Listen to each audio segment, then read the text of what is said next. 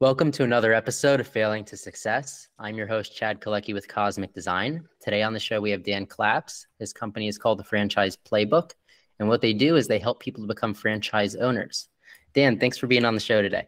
Chad, thank you so much for having me. I'm excited to chat.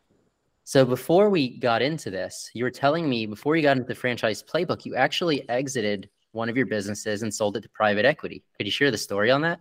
Absolutely. I'll go back a bit because it was a journey to get to there. I started off in business in college. I was always the kid when I was younger in high school and even younger. I was selling whatever I could, lemonade, cookies, whatever would I could get my hands on. I always wanted to be an entrepreneur. And so in college, I ended up starting a staffing and recruiting business where I built it up to be pretty decent size. It was something that paid the bills for me. And I went to exit or sell that business in my early 20s just because I was ready to do the next thing. And I learned that I didn't have a business that I could sell. It was not me, it was all me that was running the business. And so I learned a valuable lesson, which was when you own a business, you need to put business systems in place so it can run without you. Nothing should depend on you as the owner. And when you first start out as an entrepreneur, you think like, I'm going to do everything and I'm the most important. I'm going to work really hard. And that's all great. But you actually need to build a business that works without you through systems. And so I explored franchise opportunities because I felt like I could learn how to build systems that way. And so in exploring franchises, I fell in love with the process of owning a franchise. And so instead, I ended up building a franchise consulting business where I helped people that were interested in owning a franchise become a franchise owner. That started in 2014. And then in 2016, I ended up taking that desire to help people become a business owner and I started a lead generation company. And that lead generation company helped people purchase a franchise. That's all I've ever really done. We found people all over the country that wanted to buy a franchise, and we connected them to franchise opportunities. That business was a multi-million, or still is a multi-million dollar business. And quite frankly, Chad, I'm fortunate it was running on its own. After 7 years, it was just running. And so I had the opportunity when a private equity firm wanted to acquire it. I was able to exit that business in May of last year all because of that lesson, though, which was back in college that I had to put systems in place that the business ran without me. I always like businesses where you're selling a large asset. And it sounds like that's what you're doing with that. And you still are. People don't talk about the fact that you don't just start a business. I started a business to make a living and to pay bills. After having my exit and seeing the enterprise value that you can create and really the wealth generation you can create, I realized that you're building a business to make an impact, you're building a business to earn a living. But in the long term, you should be working towards that future exit, which is typically multiples of what you make. It's multiples of what your cash flow is. And so now in my early 30s, as I build franchise playbook, I'm very intentional with understanding enterprise value and how to build a business that maybe we make less money today, but we're building it for the longer term to be more valuable. Yeah, I appreciate that methodology. I similarly operate in that way. My first business was more of a lifestyle business and it scaled well. We made money, but I realized that it wasn't really sellable, so we closed it. And now this one, it's a software subscription that's going to sell for a high equity multiple. So always operate with the end in mind. And it sounds like you're in the same school of thought. We're like kindred spirit. Yeah, it's exactly same story basically. Yeah. So with the franchise playbook, how does that model look? Yeah, great question.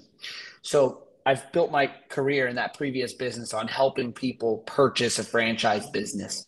And what I had happen was that we would build between my team and myself, we would build really deep relationships with the people who bought a franchise. I can't think of one person that has bought a franchise that either myself or my team couldn't go to their home for dinner with their family and vice versa. Like it's a deep relationship when you help someone make that kind of transition. And through that business, indirectly and directly, I helped over 1,000 people become a business owner. And so tremendous amount of people. But what I learned was I didn't get to work with them ongoing. Like they bought a franchise and then they went on to the franchise. And I really wanted to build a business where not only did we help someone become a business owner, but we would work with them as the franchisor, teaching them how to succeed and become a successful business owner. And so I launched Franchise Playbook actually in September of last year. really with the intention of building a franchisor organization where I can help hopefully thousands of people become a business owner through this amazing thing, which is franchise ownership, which for people that are listening, it's not just McDonald's or Burger King. You don't need $1 million to be a franchise owner. There's actually a franchise system in almost every business sector.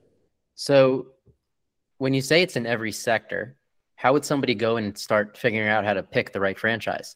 Well, that's why you talk with someone like myself or consult. There's franchise consultants out there. I highly recommend people reach out to what's called a franchise consultant. A franchise consultant is like a real estate agent or a recruiter for franchises, and they can help people that are interested. They can help them identify industries and spaces that make sense based on the individual's background and skill sets and their desires. For example, if someone has a skill set in leading people or sales, they may be a really great fit for like a home services business, plumbing, roofing, restoration, painting.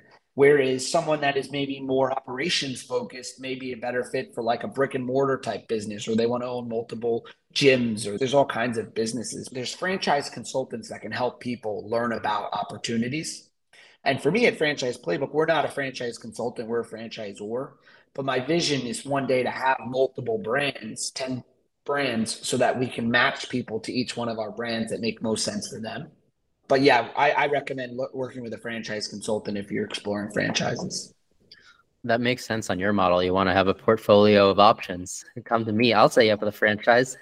Yeah, well, what happens is it's shared services. So, like my executive team, we all have combined over 50 years of combined franchise experience across 17 franchise brands. And quite frankly, like we're in the cleaning and restoration space. That's what we do.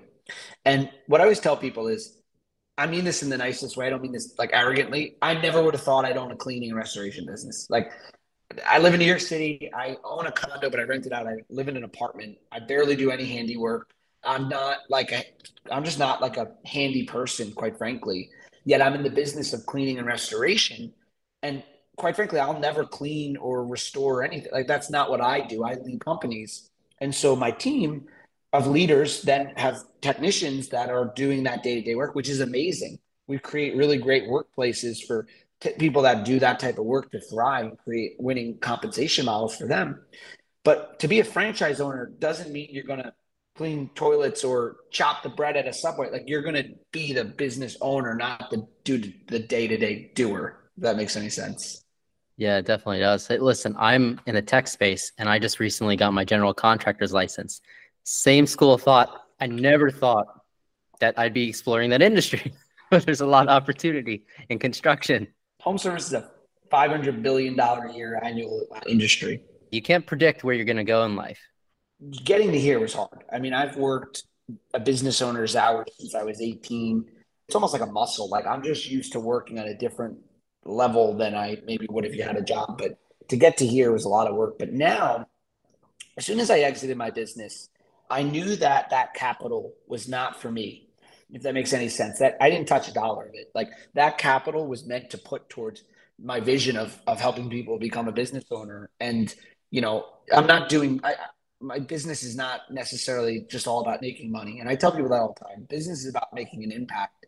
And you want to be driven by something more than just money. Money is great, don't get me wrong. I like to make money, but you want to be motivated by something else. You'd really appreciate this book if you haven't read it. Have you ever read Enterprise Value? I haven't yet. So as I explored, I knew I wanted to be a franchisor, and I knew I wanted to be in home services. Again, big industry. Homes continue to be built. We're never going to not have the homes that are already built. So I knew I wanted to be in home services. And so we looked at over a dozen industries: painting, roofing, plumbing. And we landed on restoration as an industry because it's a $210 billion industry.